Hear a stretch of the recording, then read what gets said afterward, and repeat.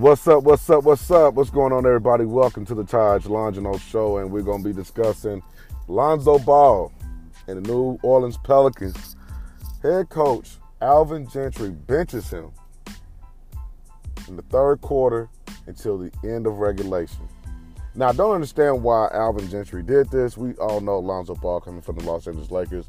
His dad, LeVar Ball, pushing very hard for his son to become a Laker. Feels like he can add he can add something to the Los Angeles organization and bring back the life and bring back the spark in LA since Kobe had left. And, I believe that because LeVar, Lonzo had a target put on his back. Very calm kid, mellow kid. He's not, with all the excitement and all that. I think he just wants to play basketball and enjoy his life. His dad interfering with that in a way, with his interviews, with his antics and sideshows and things of that nature.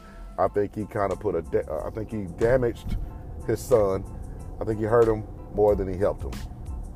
So we know that with injuries and the team not being successful, things happen and changes had to be made, and the change was made, and they moved Lonzo Ball and Andre Ingram and a few other players to the New Orleans Pelicans, which I didn't think actually was a bad move, because I believe the Pelicans are contenders to be in the playoffs. I do believe they will land the 8th seed. I do believe there's a lot of competition out there in the West this year, but with New Orleans having Zion Williamson, probably the best thing since LeBron James, with his size and abilities, athleticism.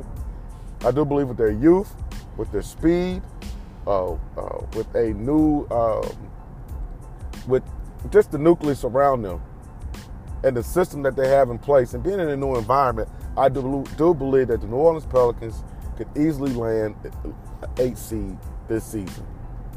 I do believe that.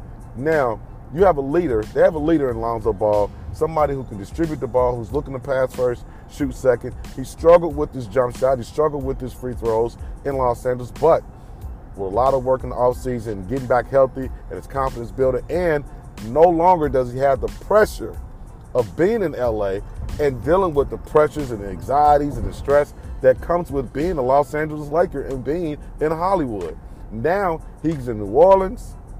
It's not, the pressure is not on him like it was in LA, and he can relax and enjoy the game of basketball and play basketball and focus. So, game 1 against Toronto, Lonzo Ball jumps right out the gates and pulls a 3, very confident, and nails it, bottom of the net. And that's what you want to see out of Lonzo Ball, his confidence. You can tell that, practice makes perfect, and with his work in the offseason, you can tell it's paying off. Now, he only ended the game with 8 points, 5 assists, and 5 rebounds. But those 5 assists and 5 rebounds and 8 points were impactful in the game. Now, the thing that wasn't impactful was Alvin Gentry's decision to bench Lonzo Ball. I don't understand that at all. I don't know why he benched him. He's playing a great game. I don't know if there was a injury that we don't know about. Maybe he was tired. Maybe he was ill. Maybe they have a situation within each other, and Alvin Gentry is kind of laying the law down and making a point, making a statement. Game 1. This ain't game 30. This ain't game 60. This ain't us fighting for the playoffs, and you are causing us games. This is game 1, and he benched Lonzo Ball, ripping his heart out of his chest, tearing down his self-esteem, because you got to understand, he went through so much in LA. It kind of hurt his pride a little bit. It probably kind of hurt, how he feels about himself, and now he can get that back in New Orleans. Fresh start. And right out the gates, he's benched. This is not good. This is not good for Lonzo. This is not good for New Orleans Pelicans.